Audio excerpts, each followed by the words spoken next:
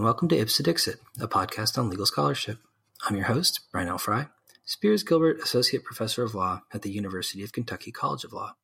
My guest is Joe Dunman, Assistant Professor of Legal Studies at Morehead State University.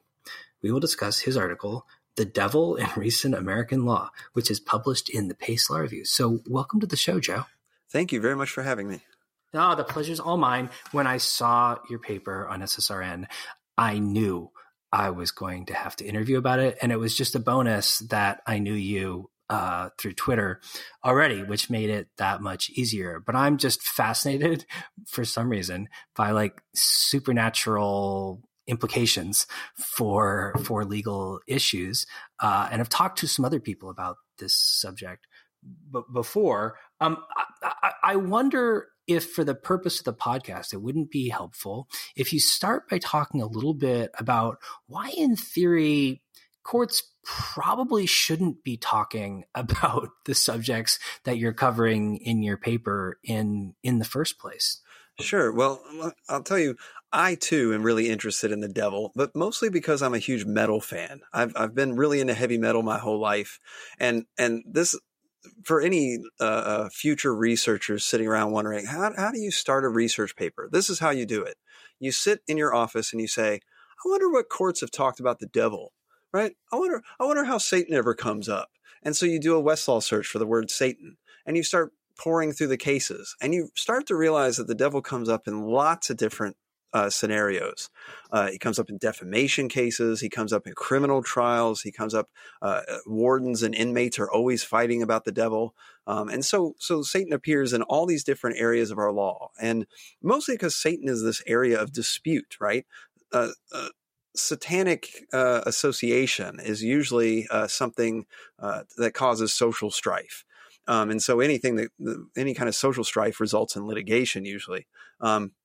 And so there's lots of case law on the topic. Now, why shouldn't there be any case law? Well, the Supreme Court, as you know, and hopefully everybody knows, they have repeatedly said, when it comes to religion, the courts have no jurisdiction, right? You and your God, you and your church are outside the jurisdiction of the civil court system. The reason is we don't want to have heresy trials. The last thing we want is to start trying to figure out if one person's religion is true and the other person's religion is false. The famous U.S. Supreme Court case of Ballard, Justice Douglas, said, look, your relationship with God is no concern of the state. We don't do heresy trials here. And yeah, Ballard was probably ripping people off by lying about his religious beliefs. But hey, that's not for us to judge. We just can't get involved in that kind of thing. And this doctrine dates back even farther to the 1800s with the Watson case, where the Supreme Court said, look, if you get in a fight with your church, it's none of our business, right? We that's between you and your church. We can't get involved because then we start becoming an inquisition. And so nevertheless, Satan comes up in lots of secular ways, and you can separate, I guess, or they at least try to separate the religious impact of Satan from the social impact of Satan, which is actually pretty profound. Because when you're accused of being a devil worshiper, other people around you, at least in the United States through our history, start to look at you funny. And it can really hurt your reputation. It can turn a jury against you. It can result in solitary confinement because your warden hates you now. It has profound implications that we consider, to have legal import. And so I focused on 5 different areas of the law where Satan comes up a lot. And that's defamation claims, criminal trials where both guilt and sentencing are at issue, witness credibility and also testamentary capacity. There's also, of course, in prison, warden versus prisoner battles over religious practice. And then finally, Satan comes up a lot in litigation as a party, either as the defendant a couple times, but also as the actual plaintiff. People taking on the title of Satan or accusing the warden of being Satan himself, stuff like that. So it comes up in lots of different interesting contexts. Right. So, I mean, it did strike me that the kind of area of law that you started with, defamation, was really the one that felt like it created the most sort of direct tension or conflict with the sort of concept of separation of church of state and the sort of putative agnosticism of courts when it comes to matters of religious belief and practice. So, I mean, I wonder if you could talk a little bit about how Satan comes up in that context and how courts, as you've seen it, have wrestled with whether or not like alleging Satanism or a connection to Satan or some sort of like satanic element of somebody's life or religious practice could constitute a viable defamation claim. Right. Well, to understand how Satan weaves his way through defamation, you have to go back to the witch trials. In the colonial era, both in England and the United States, we executed people for being witches. Usually that was, you were in league with Satan himself and he was giving you special powers and you were using them for evil. As we now generally think, mostly those, of course, were bogus accusations of people that were, for whatever reason, disliked by the community. I'm not sure they proved anybody had any supernatural powers. But we know lots of witches, accused witches were executed. But there were lots of accused witches that were also exonerated, who were not convicted. And what they usually did was immediately file suit for defamation. It is, after all, quite harmful to your reputation and the little theocracies of colonial America, Massachusetts especially, where the church was in control of society. It's very harmful to your reputation to be accused of being a witch. And so there's lots of case law where the acquitted witches would then file suit, and the courts would frequently award them damages or an injunction. Or I don't know if they called it an injunction back then, but they would compel the accuser to recant and to admit to others that they weren't actually a witch and it was a false accusation. It got so bad in parts of colonial America that, in Virginia, they passed a law that you would be fined £1,000 for a false witchcraft accusation. It was a constant tactic to hurt your enemies, right? Not even in a religious sense, in a social sense, right? You could target your enemies, besmirch their reputation, and and maybe they might actually get executed for it. But the Lockean era descended upon the United States. We formed a country with the First Amendment. We had lots of founders starting to embrace the separation of church and state in various capacities, and witch trials disappeared. But accusations of witchcraft did not disappear. People still used it because they were very religious communities. And so you still have claims. And what the courts during this time, most of these early cases occurred outside of church. It wasn't an internal church dispute. And people would use this because most of the community was religious, even if they didn't attend your same congregation. And so the case law starts to build where the courts reach a conclusion that a false accusation of being a Satan worshiper is a big harm to a person. It's a big injury, and it's something you can sue over. Now, with the history of defamation, there's libel and slander. Slander per se, you generally speaking, they would not recognize claims unless it directly hurts your profession or it was an accusation of a crime. And so once witchcraft stopped being a crime, it was tougher to win these cases. But lots of plaintiffs still won by suing and saying, look, this guy wrote in the newspaper that I am in league with Satan because I was promoting religious freedom. And a court said, yeah, you're right. That does hurt your reputation, and he can't prove that you actually worship Satan. And so you get damages for that. And so that developed over years. Now, of course, it does get tricky when the dispute occurs inside of a church. And I profile a couple cases in my paper, more recent, where somebody actually did, these disputes arise out of what seem to be actual secular disputes. And the first case I talk about is this case of a guy named Gregory Howard, and he's in Cincinnati, and he goes to this church called the Covenant Apostolic Church, and I can use their name because they no longer exist. The church is shut down. But he accuses the elders of stealing money. right? He's saying, look, you guys are robbing the congregation blind. You're just stealing money, and I don't like it. And we're going to sue you over it. And so he sues. But after the lawsuit ends, I don't know if they settled or whatnot, but after the lawsuit's over, the elders retaliated against him and excommunicated him from the church. And they said, look, Howard, you're in league with Satan, man. You're in league with Satan. You've been overtaken by a fall. You are in with the defiler. Obviously, this was not good for Howard's reputation. He considered it, defamatory, and so he sued. And the Ohio Court of Appeals said, man, you can't sue. This is an internal church problem. Whether or not you're in league with Satan is a question for your church, not for us. And so his case got tossed. That said, in Iowa, there's a lady named Klibenstein. Okay, Klibenstein was a problem in her church. She apparently was a source of regular discord, and a supervising minister from the larger national congregation came to visit the church because he heard there had been problems. So he shows up, and soon he quickly discovers that Klibenstein is behind a lot of the trouble in the congregation. So instead of dealing with it purely internally, he writes a letter to the congregation and the whole community, apparently, and said, the spirit of Satan is working in your midst, and it's time to get rid of her.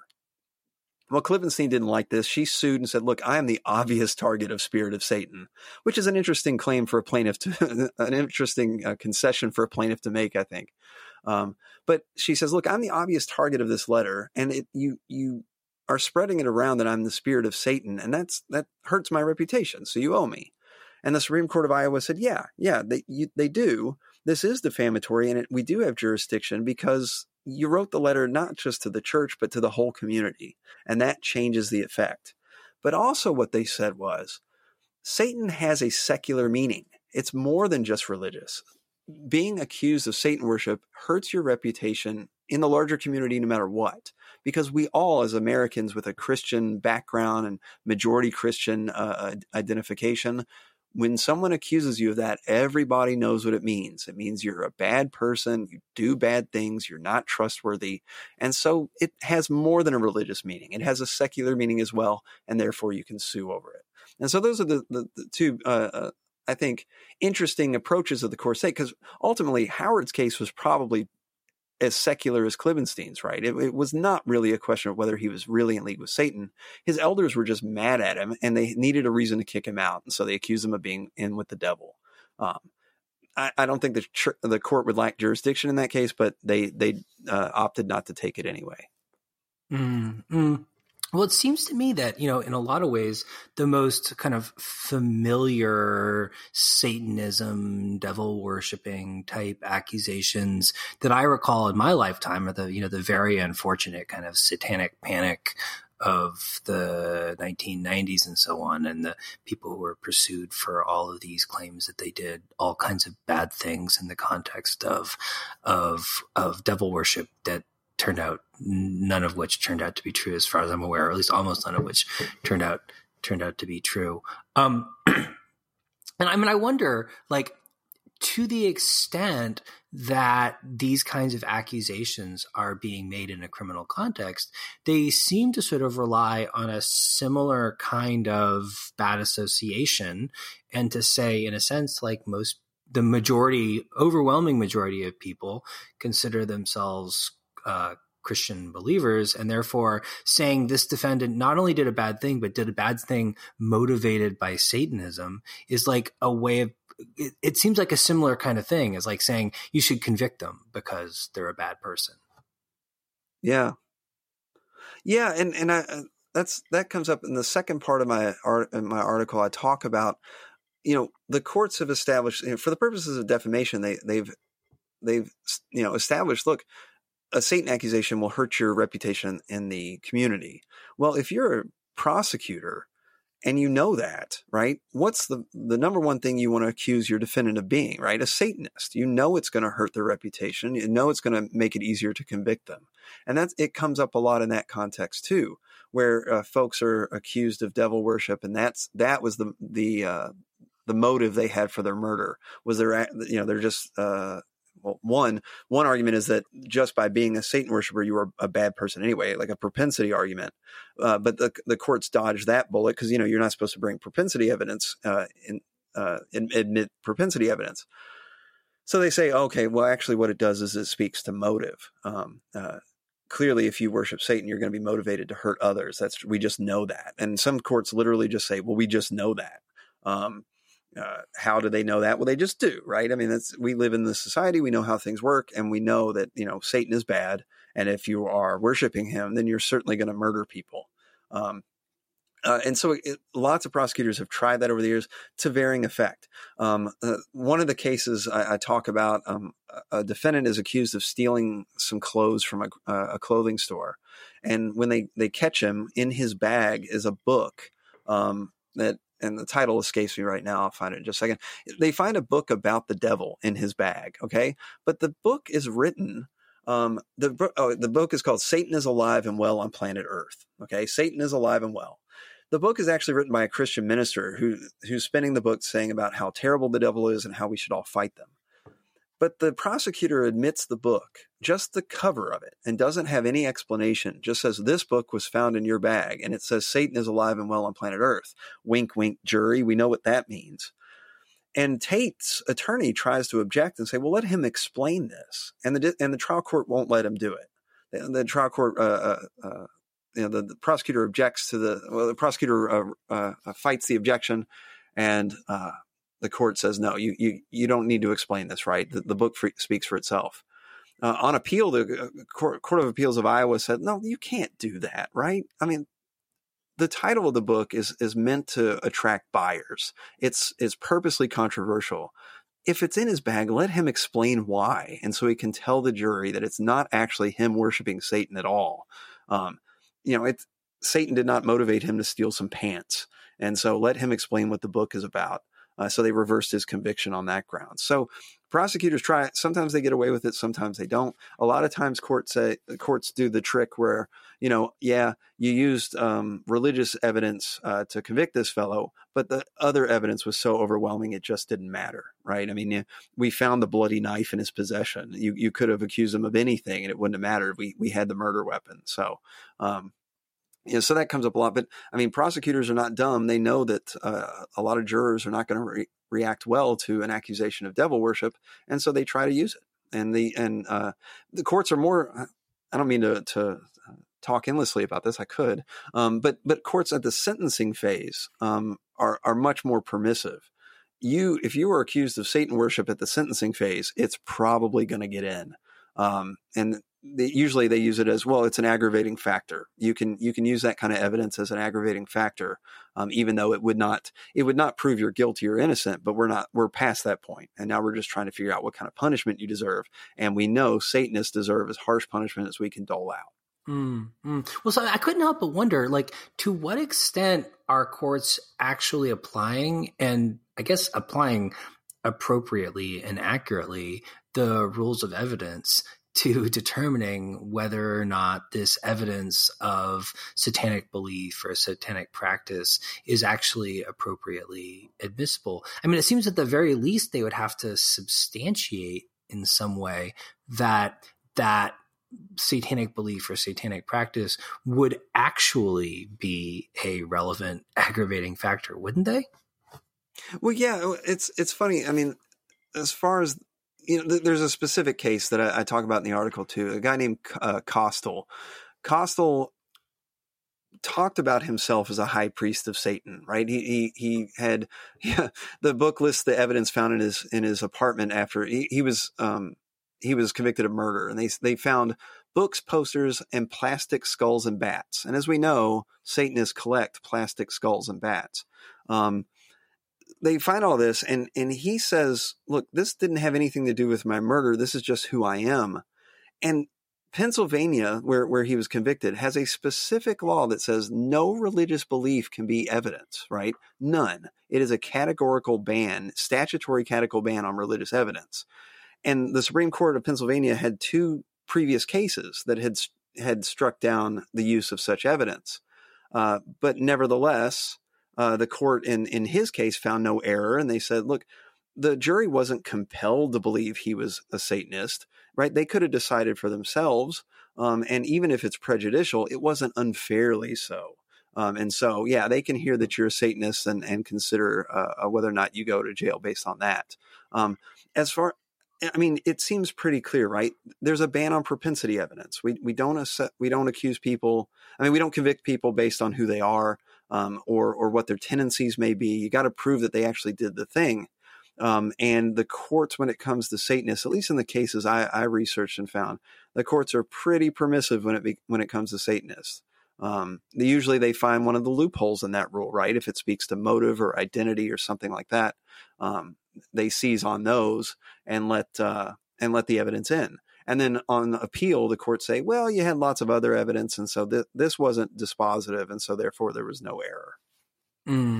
Well, you did say that at least courts have concluded that while they can't evaluate the truth or falsity of religious belief, they can evaluate the sincerity of a particular believer's actual beliefs in what they profess to be believing. And it seemed like that was sort of most relevant or salient in the context of like insanity defenses and also like mental capacity in general to sort of engage in different kinds of future oriented behavior. Like, what do courts look to and what seems to matter to them in evaluating the sincerity of an alleged or professed belief in Satan or related ideas? Yeah, that area of the law, using satanic belief to attack not just credibility but capacity, right? Capacity to commit a crime, capacity to leave a will. That's where the real trouble, I think, comes in, where the courts really get into trouble as far as the assessment of religious belief.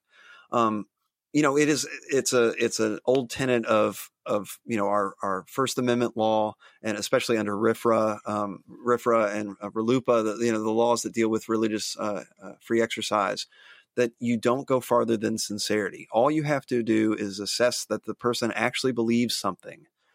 You don't have to test whether it's true or anything like that. And also, generally, the courts just take you at your word. I'm not familiar with any case that says this belief is not sincere. And they're probably out there, but most of them say the court just says right up front, we're not going to question the sincerity. We'll assume it's true and we'll move on to the next steps in the analysis. Well, there are cases where you can be too sincere. Okay. You can be too sincere in your religious belief. And if you are, the court might deem that you're crazy. This is interesting too, because this isn't the government stepping in and saying you're too sincere and you're going to be punished for it. Usually this is defendants themselves raising this issue. And they do it mostly through an insanity defense or some kind of affirmative defense where they say, look, I lack capacity to appreciate right from wrong. I can't be convicted for this, right? I can't go to prison. Just put me in a hospital because I'm nuts. And to do that, what they generally bring to the table is a claim that they sincerely believe that the devil is real, and not just real, but motivating their actions on earth. Defendants who claim, look, the reason I stabbed that guy was because I saw Satan in his face and I had to cut the devil out of him. There's a case where a husband is found on the side of the road. He and his wife are on a road trip to Florida from Ohio, and the cops found them on I-75 in Georgia. And he is sitting in his car, and his wife is dead next to him. And the officers say, well, what happened? And he says, well, she had the devil in her, and I had to choke it out of her. And so he says, look, I had a literal belief in Satan. You can't convict me for this murder. I didn't appreciate what was real or not. Well, to say that someone who has a sincere belief in Satan doesn't appreciate what's real or not seems like it's a religious test to me. You're saying that it's not possible for Satan to be real and to be motivating their actions, right? It's not real life to say that. And so we will not hold you accountable for your actions because you're just not grounded in reality. That seems like a religious test to me. And now I don't have a good alternative to that problem because we do appreciate that, like, if you can't appreciate what's wrong or right, we can't convict you of a crime, right? We have to deal with you some way else. You need treatment or something, or some kind of anything other than prison. We can't convict you of this crime. But it's just a weird area of the law because we allow insanity defenses, and the courts appreciate that there is such thing as what the courts call them hyper-religious delusions. Okay, there's such thing as a hyper-religious delusion, and that's where your religious belief is just too sincere for the rest of us, which is really problematic. We're not supposed to. It's just weird. In the discrimination of free exercise area, we have one approach to religion, but in criminal law, we have a very a different approach. And how the courts can reconcile their role as a civil arbiter and not a religious arbiter with their inquiry into somebody's religious beliefs in that context, I don't know. I don't know how they reconcile it. And they mostly just don't talk about it. They just get the doctors on the stand and they say, well, did he literally believe Satan was in charge of all his actions? Yes, he did. Okay, well, we won't hold him guilty. So it's a very strange area of the law, and it's it raises all kinds of First Amendment issues and lots of jurisdictional issues for me, but the courts don't seem to mind. Mm-hmm. Well, I noticed something kind of parallel, or maybe just kind of vaguely similar, in the prison context as well, in which the stories you describe really seem to reflect a kind of very explicit viewpoint discrimination against people who express religious beliefs relating to Satan or the devil, as opposed to people expressing any other kind of religious beliefs. How can that be? Well, I mean, a couple ways. Yeah, in the fourth part of the paper, I talk about the incarcerated devil. And there's a problem when you appreciate that the courts have said, look, any kind of association with Satan is going to look bad on you, right? That's why you can sue for defamation when it's false. That kind of association is viewed by others as very bad. Well, it's definitely viewed as very bad by prison wardens. And most prison wardens, I assume, are Christians in this country.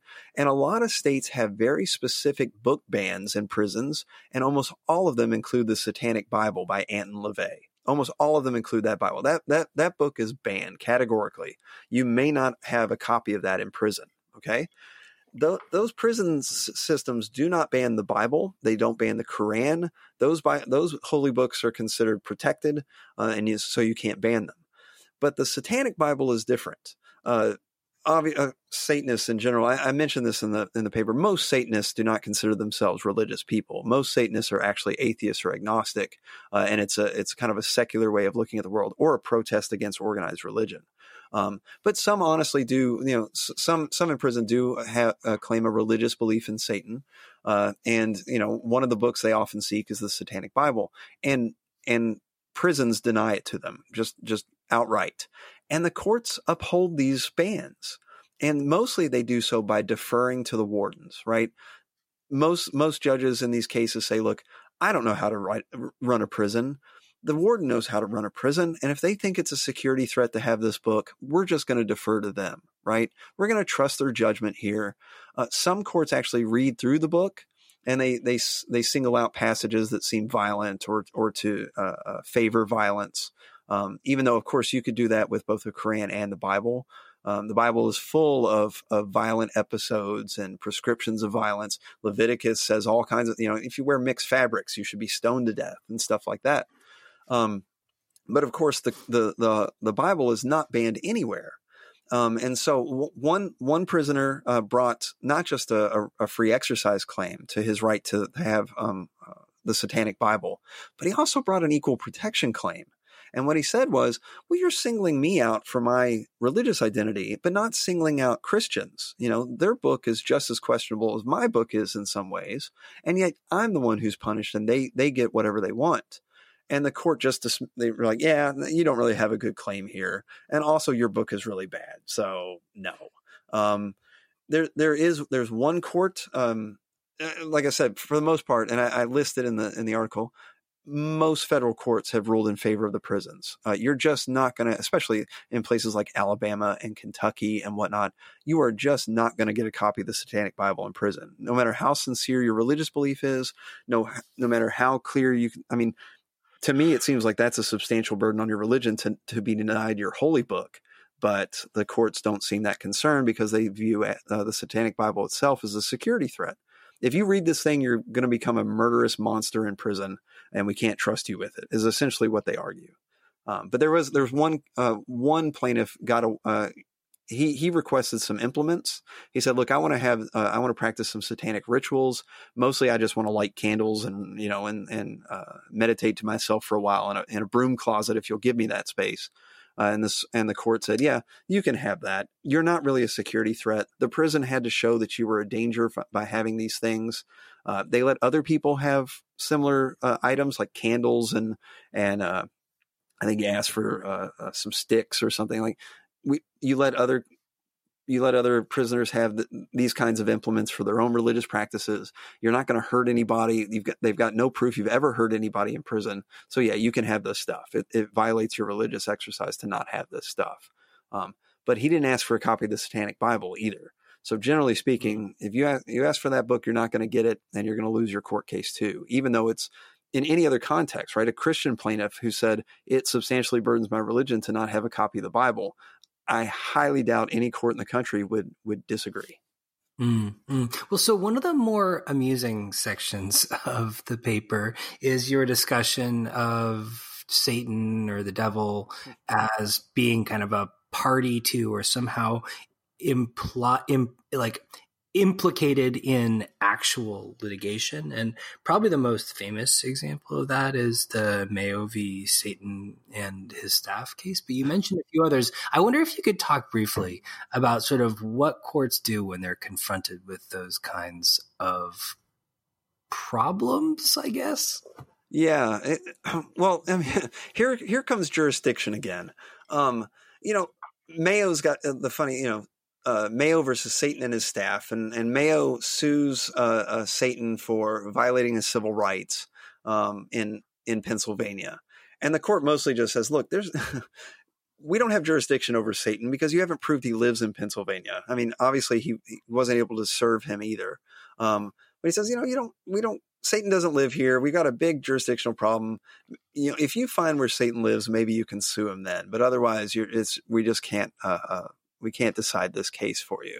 And they make some jokes, and they make a reference to the the devil and Daniel Webster and all the rest. So it's very funny. But there's another situation where a plaintiff sued the Church of Satan for rejecting his membership inquiry. It was a prison inmate, and what he did was he tried to send a letter to the Church of Satan, and the warden intercepted it and then sent a funny note back saying, "Sorry, we're not going to let you in with the force of darkness." And then he tried to sue, and they said, "Well, this is a 1983 claim against the Church of Satan. They're not a government actor. You just can't bring this kind of claim." But it gets funnier when plaintiffs start naming religious entities as their defendants. And there's the case of Dominic Brown, who brought a claim against. Let me make sure I get this list right. The super rich, Illuminate, T-Worlders, the Antichrist, also Pope Francis, the United Nations, and their so-called New World Order of Satan. So he sues all these parties, and the court, the only one it takes, it's really a habeas petition, is what it is. He files for habeas protection in federal court. He names his warden as well as Satan and the New World Order and the reptilians and everybody else. And the court generally just approaches the warden issue and ignores the whole rest of the thing. So that happens a lot. A guy in Minnesota sued aliens, demons, and devils and UFOs, some good and some evil. He qualifies that some are good and some are evil. Prophet Ezekiel's Wheel, Reptoids and Reptilians, the New World Order of Satan, number 666, fall of satanic same-sex marriages. So this is his whole list of defendants in this claim. And for mostly the courts dismiss. The court in his case said his petition is largely incoherent. We have no idea what he's asking for. He's just a loon. And so that's pretty common. Usually it's habeas petitions where they name everybody they don't like, including their warden and associated with Satan or whatnot. And mostly the courts just toss them out. I do have a funny story about, it's difficult to pronounce, but there's a plaintiff actually, Mr. Soljum, I think it stands for I am the Beast 666, the Lord of Hosts, and Edmund Frank McGilvray Jr. now. And so he claims that he is the Beast. He is Satan. And so he starts suing folks. Mostly what he sued was to overturn his conviction for threatening to shoot up a daycare center. And he got convicted of several crimes, including the threat itself, some online harassment. He got convicted of that, and also a marijuana charge. And ultimately, the court, for various reasons, said, yeah, the only thing you should have been convicted for was the drug charge. Everything else was pretty incoherent. So yeah, he claims to be Satan himself, but the court just approaches him as a human being with a weird name. So mostly they try. It seems like the judges try to have a sense of humor about this, or just pretend none of it is happening and approach whatever claims they can actually identify that are coherent. Mm-hmm. So I wonder if changing public perceptions of Satanism and what Satanism might mean in a cultural sense might affect how courts deal with some of these issues going forward. I mean, in particular, I'm thinking of the sort of increasing prominence, for example, of groups like the Satanic Temple, which, as you suggested earlier, seem to be more kind of almost kind of really better characterized as secular groups promoting humanist ideals. I mean, I wonder to what extent that can and should sort of change the perception of what it means to talk about somebody being a Satanist or believing in Satan or following Satan in a legal context. Yeah, well, it's funny. Groups like that, they're mostly performance artists and protest groups. But the problem there is people don't like them either. They're troublemakers too. Like the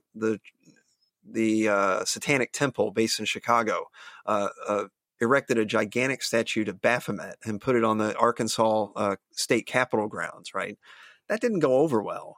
It doesn't really change. I mean, people hate atheists too, and that's part of the problem they face, is that atheists are still viewed as troublemakers and among a lot of people as well. Or you're really just a Satanist, but because you deny the existence of God. So as far as the PR aspect of it goes, it doesn't.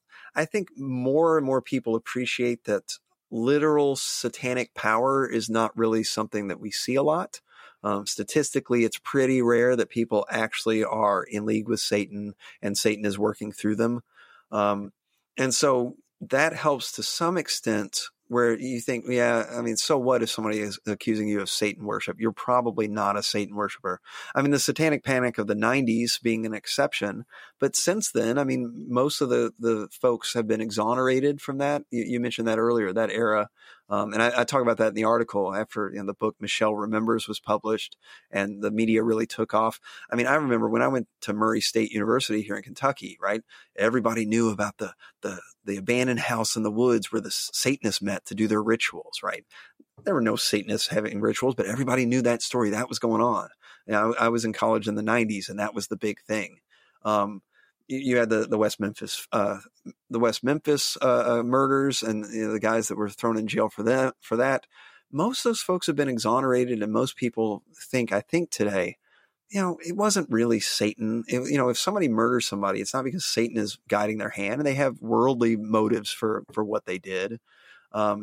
Nevertheless, you still have a lot of really conservative religious communities, and when you're drawing from a jury in a very conservative religious community, a Satan accusation may still go pretty far. And you still have prison systems, right? To this day, we haven't gotten any less punitive in this country. You have very large prison systems that still ban satanic books and still treat Satanists as inherently evil and dangerous. They don't consider it a benign religious belief like we think of Christianity or Islam, at least in most places in the United States. So I think it still has that bad reputation in the places that really matter for the purposes of the law, especially for the inmates who are subject to prison dominance, the power of the warden. The fact that they still are viewed very unfavorably is I don't think it's changed at all. I don't know if defamation claims will be as successful. I mean, I'm trying to cite this as the devil in recent American law. So most of these cases are pretty recent. I think, the courts, there's a lot of good precedent that says a devil accusation is real bad for your reputation. And, precedent, as we know, can be ahistorical, or it can work against progress. And so even if our community now doesn't think anything of a satanic accusation, you got a lot of great case law that says it's really bad. So if you're a potential plaintiff out there and you want to sue somebody, but I don't know. I don't see a big transition. Most of these cases are pretty recent. The courts most of them have come from the 90s and the early 2000s, but I don't see a big shift on this. And our United States as it is still, power wise, is still dominated by Christian conservatives. And I don't see a lot of leeway being made for Satanists. I mean, and a lot of them, even the secular ones, portray themselves as troublemakers in a lot of ways, and to affect a political point. But as troublemakers, they're usually frowned upon by a lot of folks. And so I don't know if it's going to change much. Maybe if there's a big satanic revival and it really starts to pick up, but I just don't see it. It's a tiny minority religion, if it exists at all, and they're mostly still scorned. Mm-hmm. Well, so Joe, in closing, in the paper, you kind of disclaim any kind of broader, big picture theoretical claims or observations. You kind of provide a amusing and provocative survey of how courts have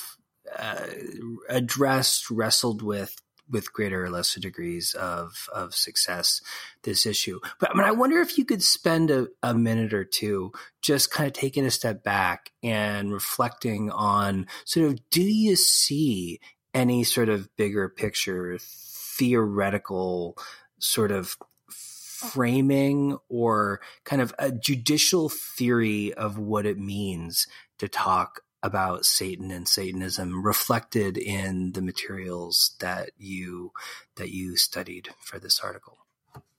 Well, I mean, I'm reluctant to do that. Mostly, just real quick, I write from a descriptive perspective. I'm a practitioner at heart. As a practitioner, I want to read about how the courts are actually ruling, so I can craft my arguments around that and understand how the precedent works.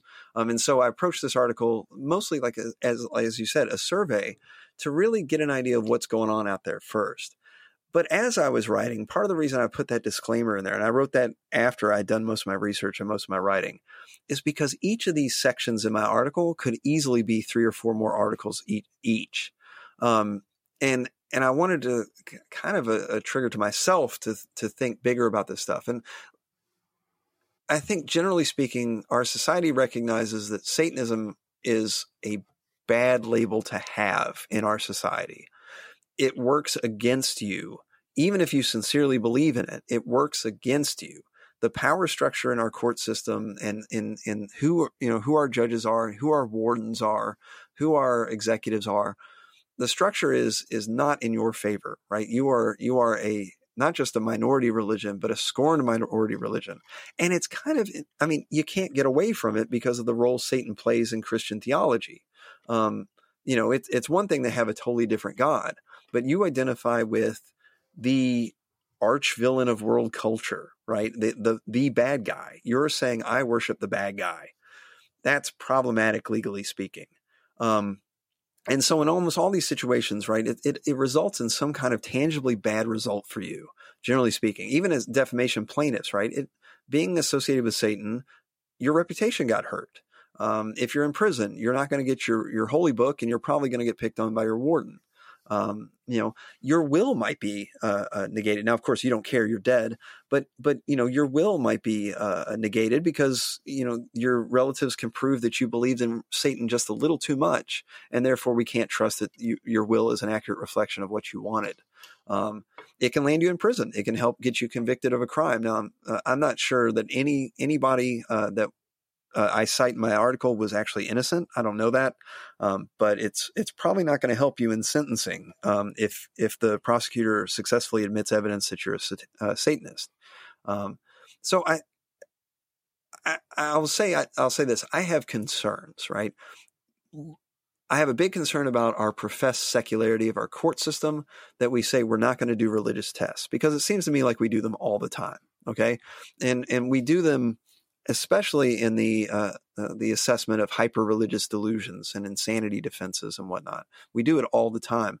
And we also do it in assessing. We go beyond sincerity in the prison situation where your belief itself is a propensity towards violence. And that's something that courts in other contexts probably would not do, or at least they say they won't. And there's also potentially lots of evidence being admitted that should not be admitted against folks based on that. So I don't know if there's a unifying theory, it's that we're really hypocritical when it comes to Satanism as far as religious belief compared to how we treat Christians and other claimants. Awesome. Well, thank you so much, Joe. This was a really fun conversation. I really enjoyed your paper, and I hope listeners will check it out. Great. I really appreciate it, Brian. Thanks for having me.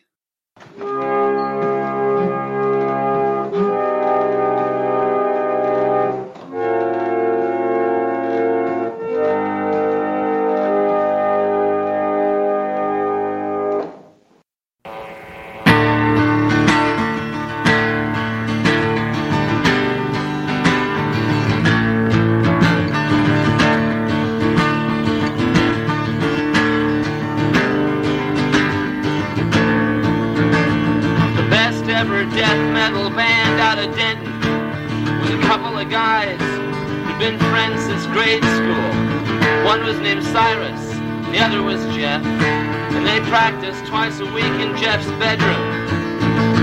The best ever death metal band out of Denton never settled on a name, but the top three contenders after weeks of debate were Satan's Fingers and the Killers and the Hospital Bombers.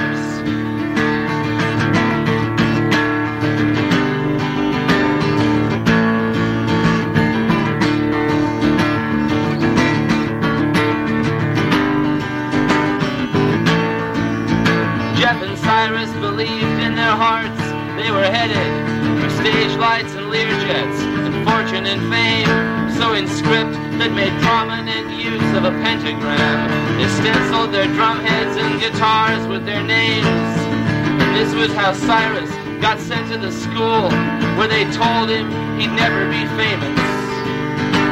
And this was why Jeff, in the letters he'd write to his friend, helped develop a plan to get even. When you punish a person for dreaming his dream, don't expect him to thank or forgive you. The best ever death metal band out of Denton will in time both outpace and outlive you. Hail Satan! Hail Satan! Tonight